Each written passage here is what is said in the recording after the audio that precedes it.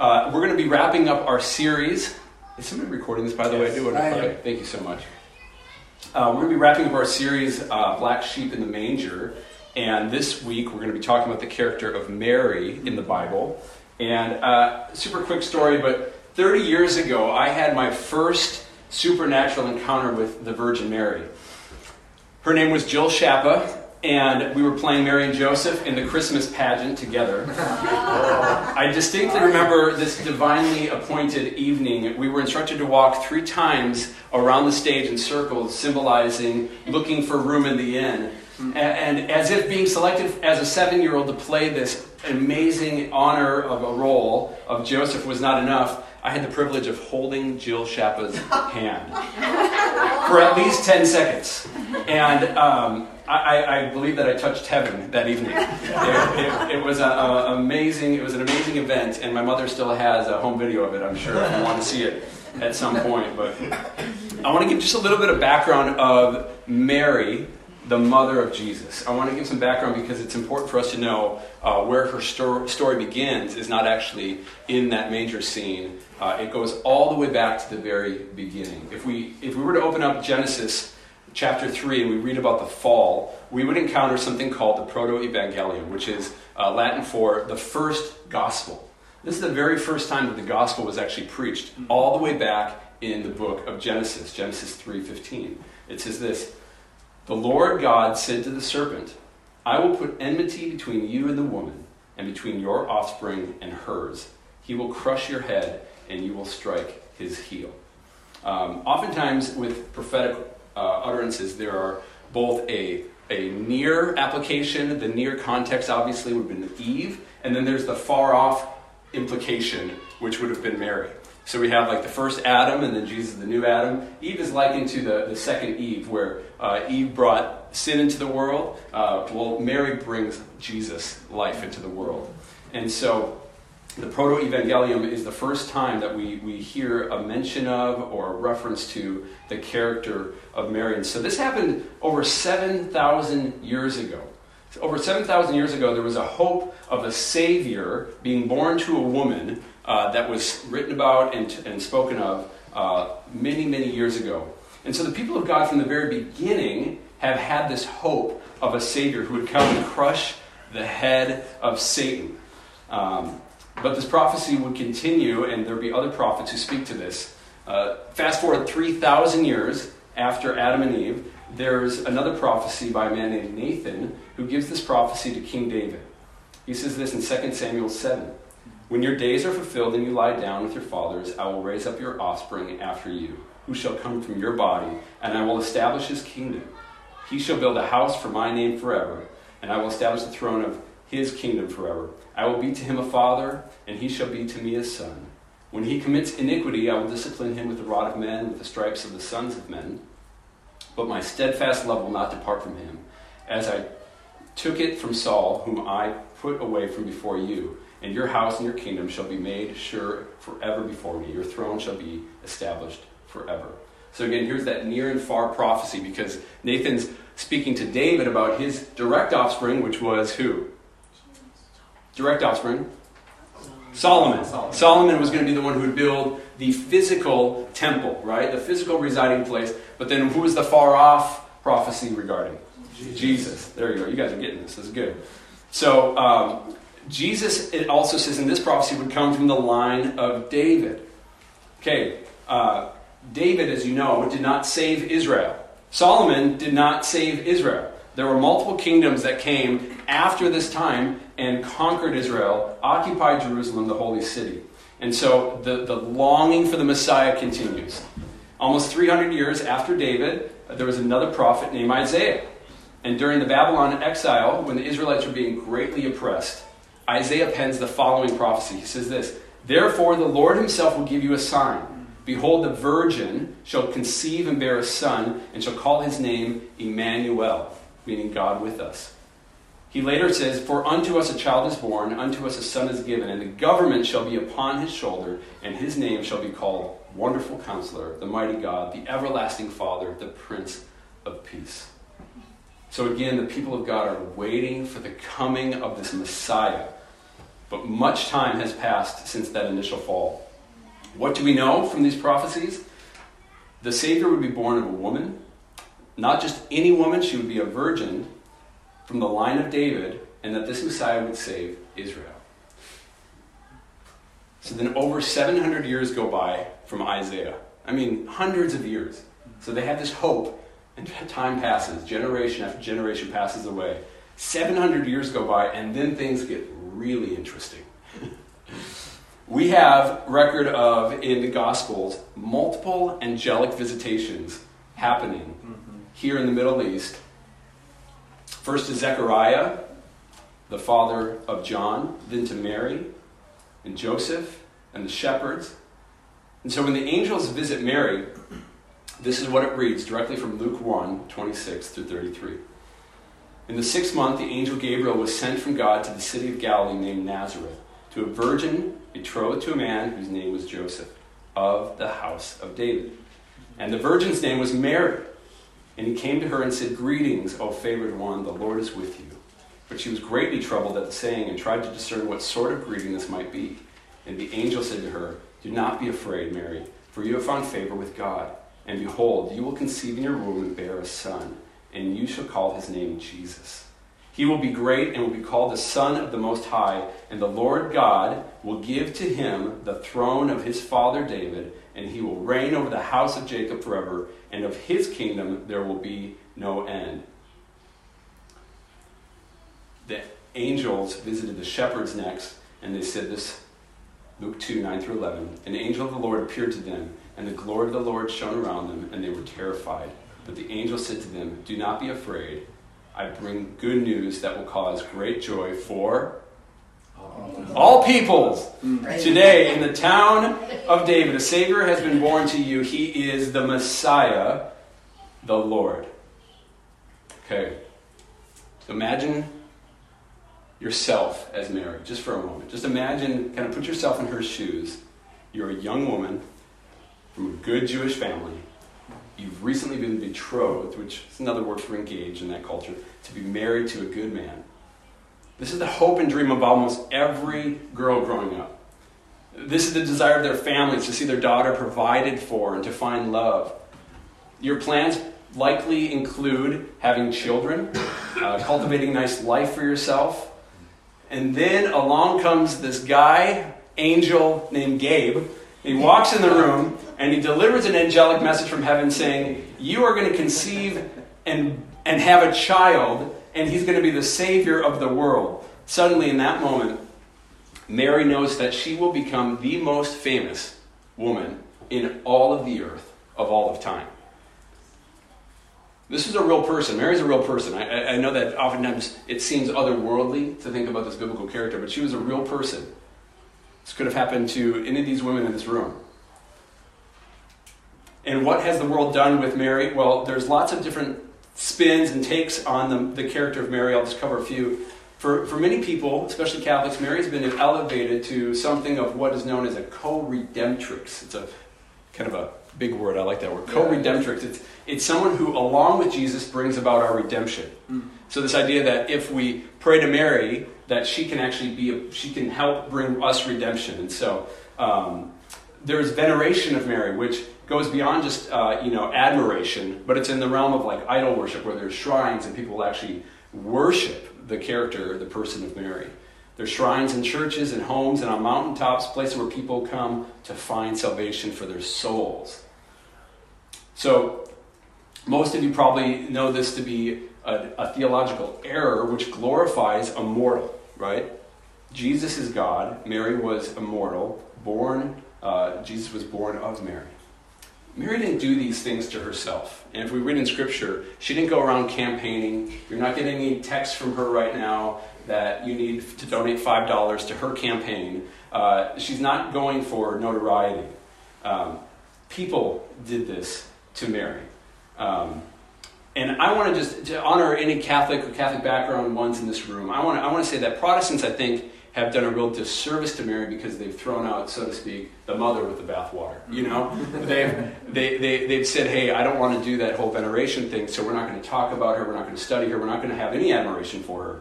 And I think that Mary is an essential character within the gospel, and I think that we should study the life of Mary and ask ourselves the question, why Mary? Why was Mary chosen to be the mother of our Lord and Savior, Jesus? Mary, of course, in her time would have been considered a bit of a black sheep in the family. For any virgin to go around claiming that she's pregnant but has not been with a man would have either gotten you the label of liar or crazy. Wow. And so even her own husband, who she was betrothed to, Joseph, was planning on putting her away quietly and breaking off the engagement. This would have brought great shame and embarrassment upon any family, but Mary was not lying. So why did God choose Mary to give birth to Jesus? Is there something we can learn from her? Today we're going to talk about a concept known as favor. And I want to explain this in this way. Our son John, who's 3 years old, whenever we go out and about like running errands, he has this thing about him, this way about him where people just start giving him gifts. It's so weird. Like we'll go to the grocery store and he'll get like a lollipop, a sticker. And one time I was going into AutoZone and I was getting like a set of windshield wipers. And I go up to the counter and the guy who was at the cash register is like, hold on a second. He goes back, comes back with this unwrapped monster truck in its box still. He said, here, I want to give this to your son. I'm like, of course you do. Of course you do. Like, people just love John. We call this favor. Like, he just has favor with people. People love and adore him. The angel said to Mary, greetings, highly favored one. This morning I want us to consider what is favor and how do we get it? And what is its purpose? Quick definition of favor. We'll use this definition. Finding favor means gaining approval, acceptance, or special benefits or blessings from another based on their opinion of you. So favor is finding favor means gaining approval, acceptance, or special benefits or blessings from another based on their opinion of you. So I want to look at what the Bible says about favor, but before that, it'd be interesting to look at what our culture says about favor. I would say that our culture is enamored with favor. We live in an era and a world of celebrity worship.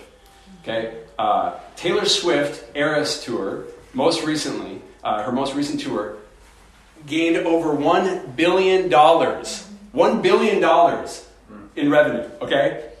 If Brian and I went on tour, we'd be lucky to break even. You know what I'm saying? Like we're just hoping to cover our gas money. But Taylor Swift brought in $1 billion on a tour, and then she had this idea, like, let's just put this in the theaters so other people can watch it. And that gained another $250 million, like, for something they just recorded and then put into the big screen. Okay, the average resale value ranged for the tickets. Resale value was $700 to $1,500 per ticket. That was the average. It's safe to say that Taylor has favor, okay? She has favor. We are enamored with favor, though. Here was a disturbing poll I found online. One poll I found asked 1,000 different 16-year-olds, okay, what they wanted to do for a career. 54% of them marked the box that said become a celebrity as their top choice. That's what they wanted to do over being a physician, a teacher, a musician, an artist. Like, they wanted to become a celebrity. We live in an era of social media influencers, okay? Social media influencing is someone who has incredible favor. They have lots of following, lots of people love them, look up to them, and then they get paid to just be online. And so they endorse products and they get paid to do advertisements, and these influencers have thousands or millions of viewers on their accounts. And there are even something known as child influencers, where parents then are like puppeteering, their children and propping them up to be child influencers because of how beautiful they are. If I start posting pictures of John in Gap clothing and please rebuke me, please. There was a CBS News article that said this.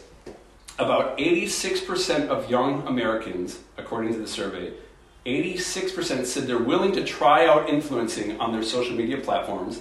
12% of young people said they already consider themselves an influencer. And that, if you just do rough math, leaves 2% of the youth that are uninterested in social media influencing at all. Like that's the world we live in. Our world is enamored with favor. We're enamored with getting favor. We're enamored with people who have favor. So what does the Bible say about favor? First of all, the Bible says that there are two types of favor, okay? We need to get this right. There's two types of favor. There's favor with God, and there's favor with man. These are two different types of favor.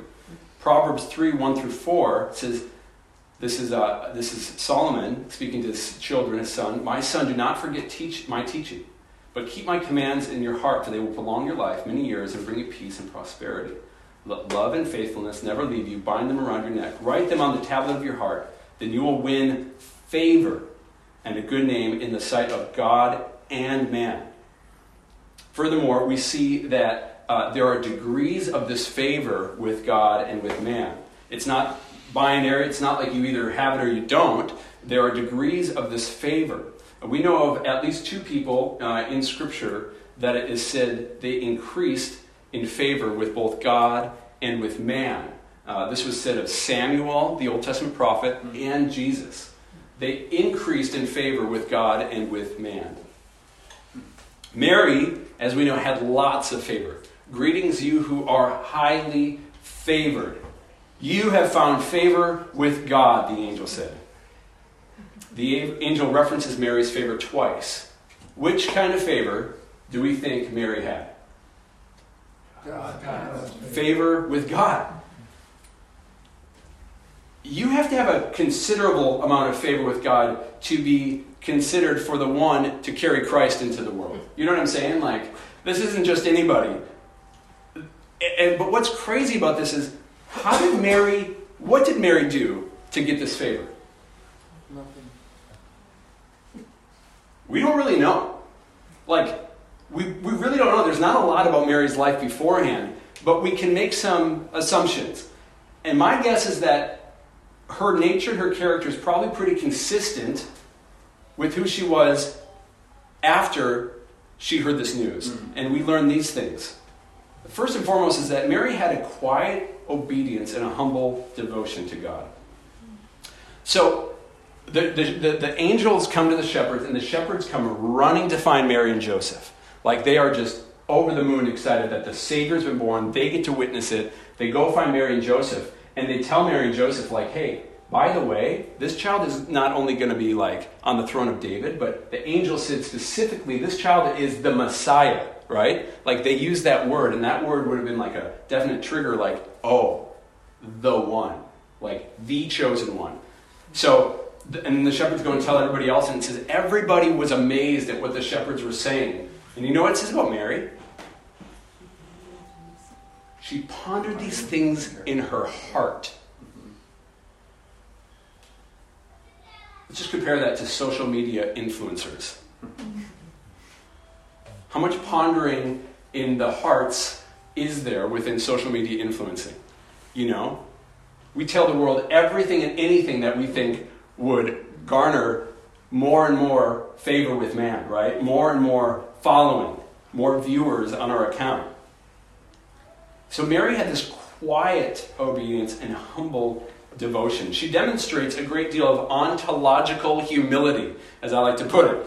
Ontological humility is the idea that in the big scope of the universe, she was very small and she knew it. God was the big one, right? Mary was seeking to live a righteous life. We know this about her. She was chaste. She said, how will this be since I was a virgin? Mary honored her family, both with even just going to visit her cousin Elizabeth, obviously going into this marriage that was most likely arranged. Mary spoke reverently of the Lord after the angel came to visit her. Mary was a faithful mother, as we see later in Scripture, mentioned often throughout the Gospels and during the ministry of Jesus. All the way through his death and into the book of Acts, Mary was there caring for Jesus and then caring for what Jesus cared about the most. She takes in John to be a son of her own. So Mary had this quiet obedience, this humble devotion, seeking to live a righteous life. What did Mary not do to gain this favor with God? Well, She didn't risk her life before a king like we see in Queen Esther. She didn't rule over people like Deborah the judge. She didn't hide spies of Israel like Rahab. Mary was, in her own words, a humble servant. I think the key insight into all of Mary's life is really found in what's known as the Magnificat, which is Latin for "my soul magnifies the Lord." And we see this written down. It's her recorded prayer, it's her recorded song after the angel comes to her and gives her this news. This is how Mary responds. If you want to read this with me, it's Luke 1, 46 through 55. It's a beautiful piece of scripture, and it's been turned into song, but the words are so important for us this morning. I'll give you just a second to turn.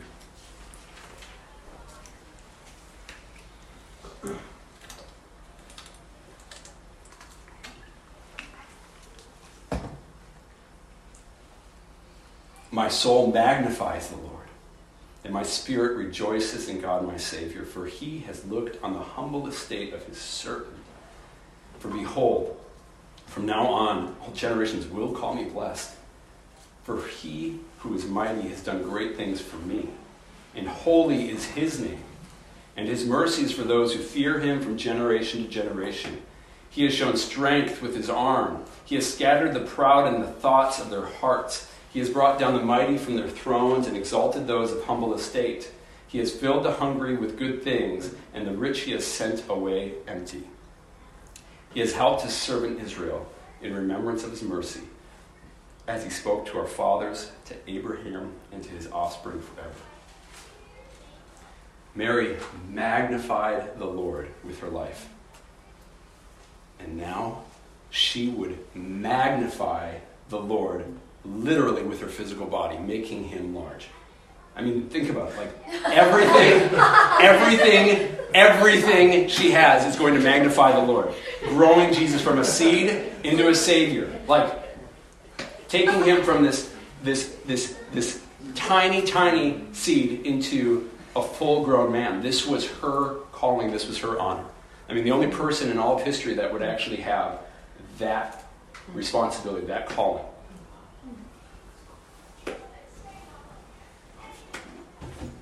Did you ever have one of these growing up? Maybe your dad did on his desk. I got one now. Oh, good. Some of us had them in our eyes. I remember we had this little magnifying glass in our kit growing up, and we would take it, and we learned that if we hold it just right to the sun, we could pinpoint this little hot spot and actually start a fire with a magnifying glass. I loved it so much. Magnifying glasses magnify for us the object in front of us. But here's the thing. The magnifying glass doesn't actually make this object any bigger than it already is. It just appears bigger to the viewer, to the person looking at it. Does that make sense? Mm-hmm. So you got to know when Mary says, "My soul magnifies the Lord," she's not actually making God any bigger than he already is. But her life was helping others to see the greatness of God. Her life was actually aimed in such a way, focusing on God, that the image became bigger for her. That all she was beholding was big. God is big. God is big. He's already big, but the magnifying glass helps us see his greatness. Does that make sense? Mm-hmm. Does your life, we have to ask, magnify the Lord? Because I tell you that a life that magnifies the Lord will gain you favor with God. And favor with God is a good thing. Mm-hmm. Favor with man can be helpful, but if and only if we have that first thing in place. Does that make sense? Yeah. See, a life that magnifies the Lord will win the favor of God. Favor is good. Favor of God is paramount. It's got to be the first thing in our life. We as humans were not actually meant to steward glory. Like, that belongs to God. Like, God deserves glory. You know what happens when a human starts to receive too much glory? Do you know what happens? It crushes them. Like, it happens over and over and over, and we have countless examples of this happening with celebrity Christians, like celebrity, pastors and preachers who all of a sudden get so much glory, and if they're not careful, if they don't make sure that they first and foremost have that first thing in place, that favor with God, it absolutely destroys their life. You got to tell yourself, I was not meant to steward the weight of glory.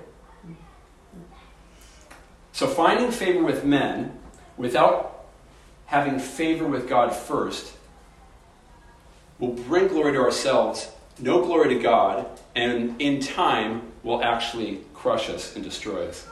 I'm a big fan of Johnny Cash, and towards the end of his life he released some albums, and on one of those albums he actually had a song called God's Gonna Cut You Down.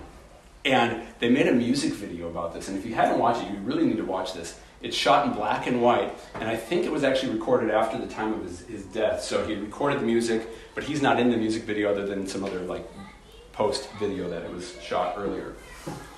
And anyway, they have almost 40 different celebrities, big known actors. You would know a lot of them. So Justin Timberlake, Iggy Pop, Kanye West, Bono, Chris Martin, Adam Levine, Keith Richards. All of them are singing this song.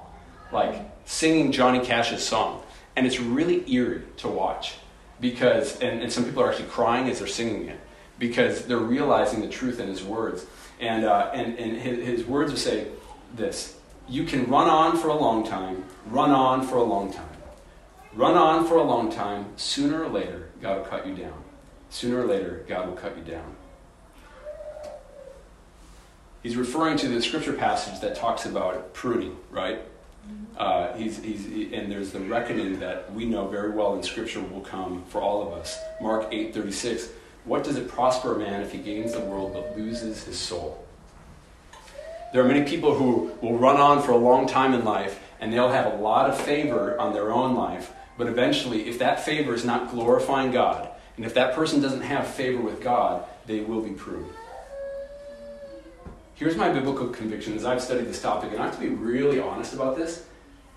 I went into this week thinking I was going to preach one message on what is favor and how do we get it, to, oh wow, there's actually more here that I think is really important for us to know. And here's what I found.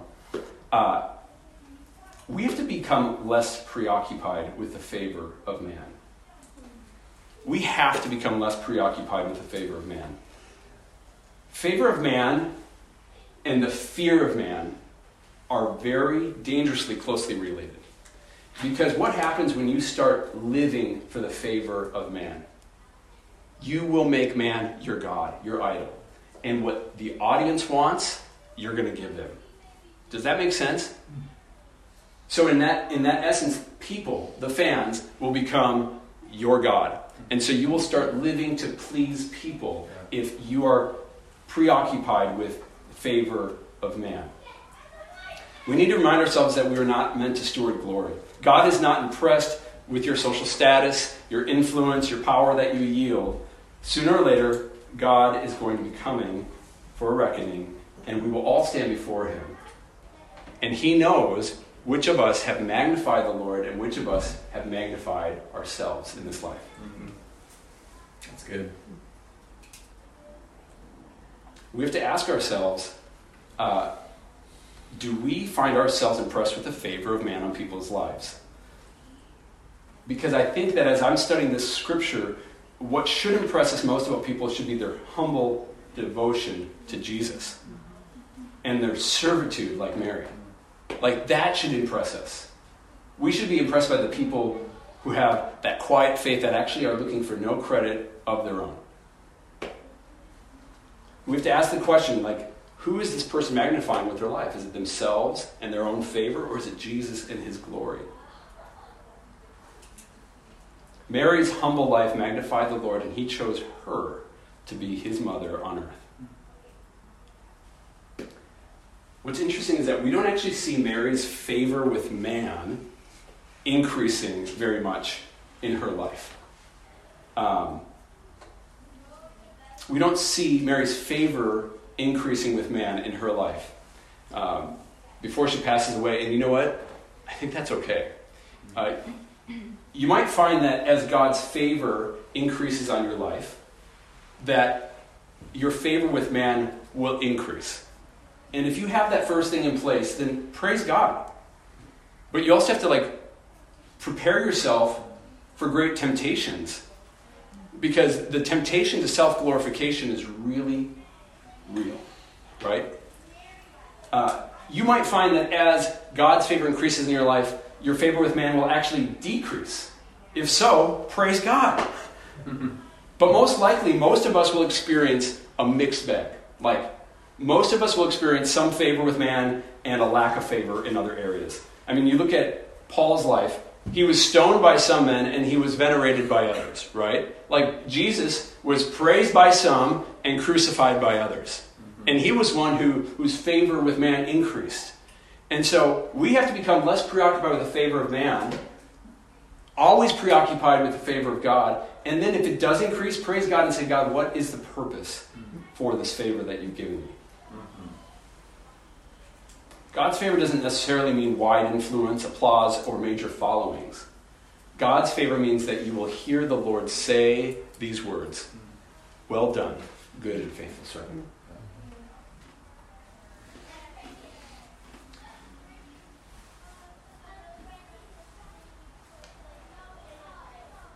I think that much of, if not most of, the favor that we have on our life and the fruit of that favor will actually be revealed after we pass into eternity. Jesus commands us to store up treasures for ourselves in heaven where moth and rust will not destroy.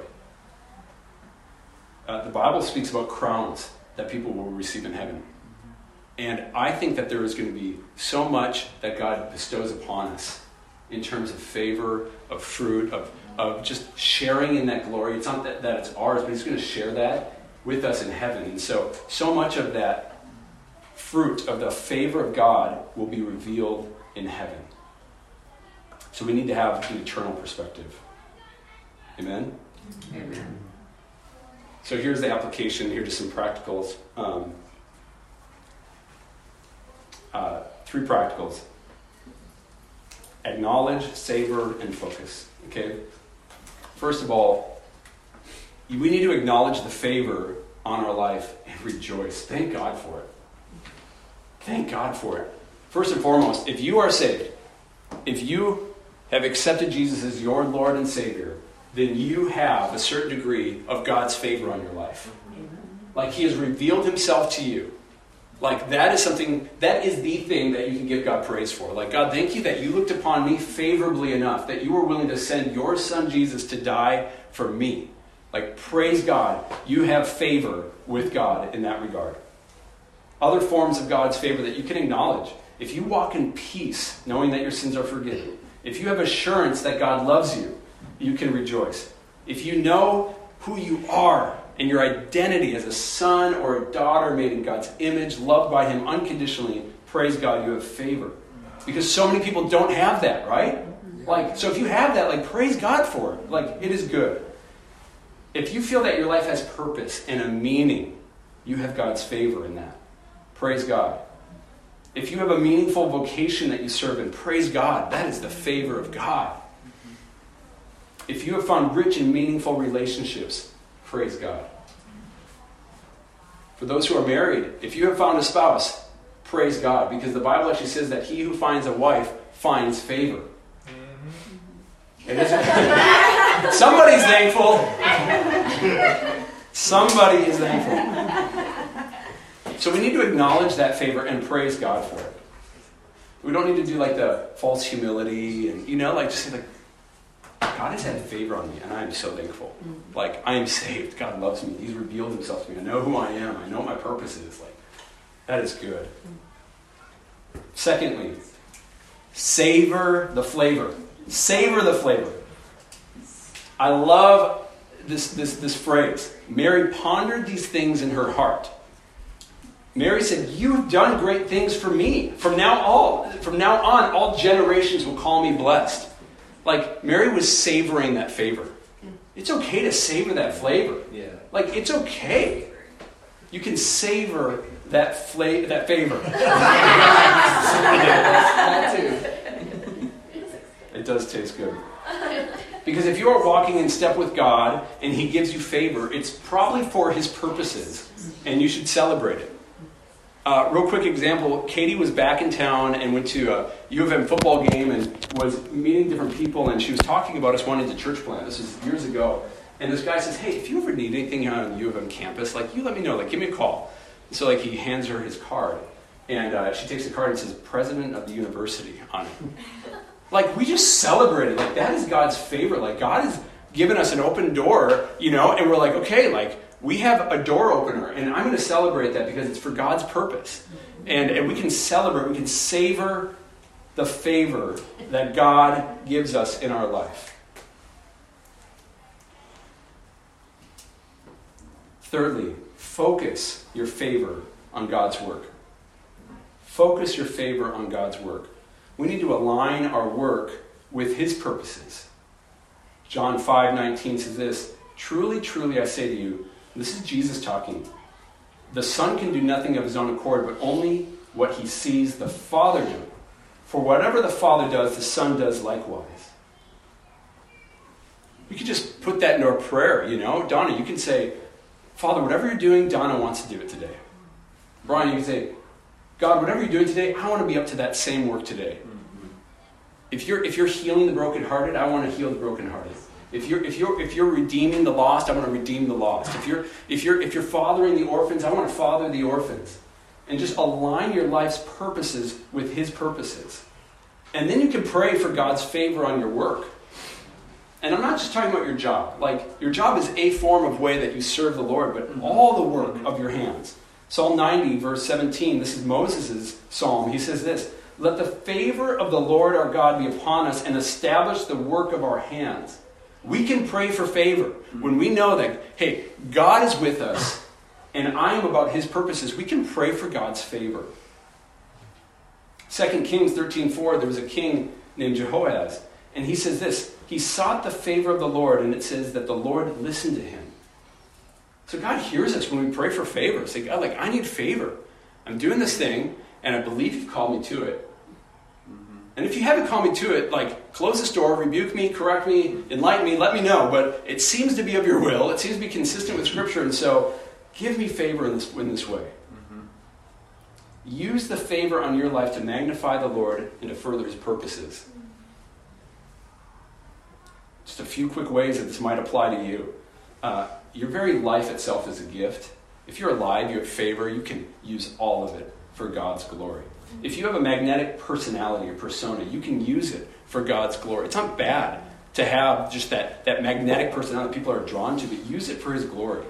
If you have a business acumen, if you really just know how to run businesses, start businesses, use that to magnify the Lord.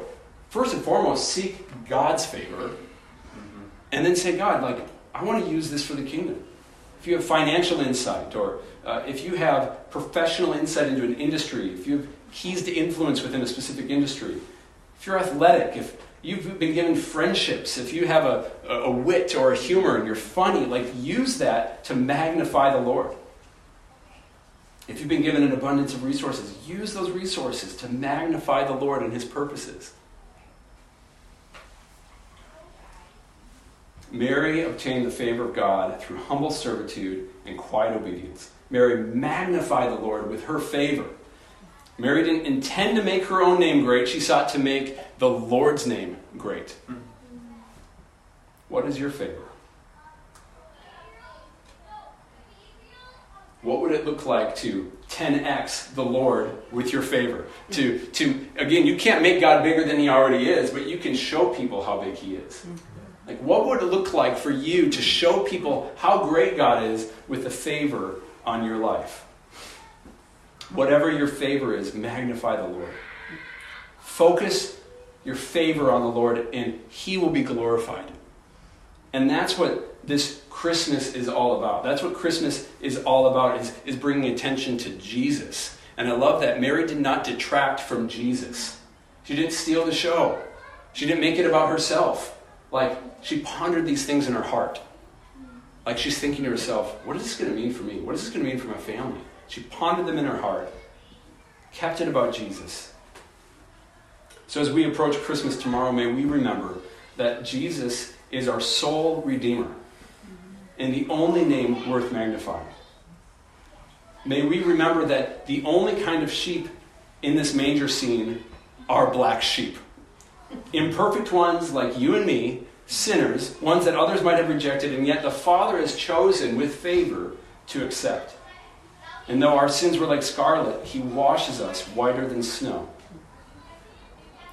white as wool. As we approach Christmas tomorrow, may we both individually and corporately, I pray as a church, magnify the Lord. I'm going to invite everybody to stand up. The worship leaders are going to come back up and lead us in one last series of songs, and I just want to pray this for us.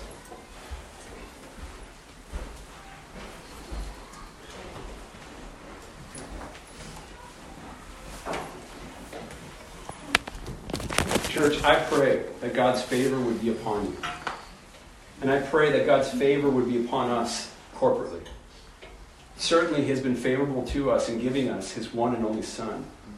So Father, if it's not too much to ask, Father, may we bring you further glory with our lives as we seek to magnify you and to focus our favor on your purposes throughout the earth. Yeah. Amen.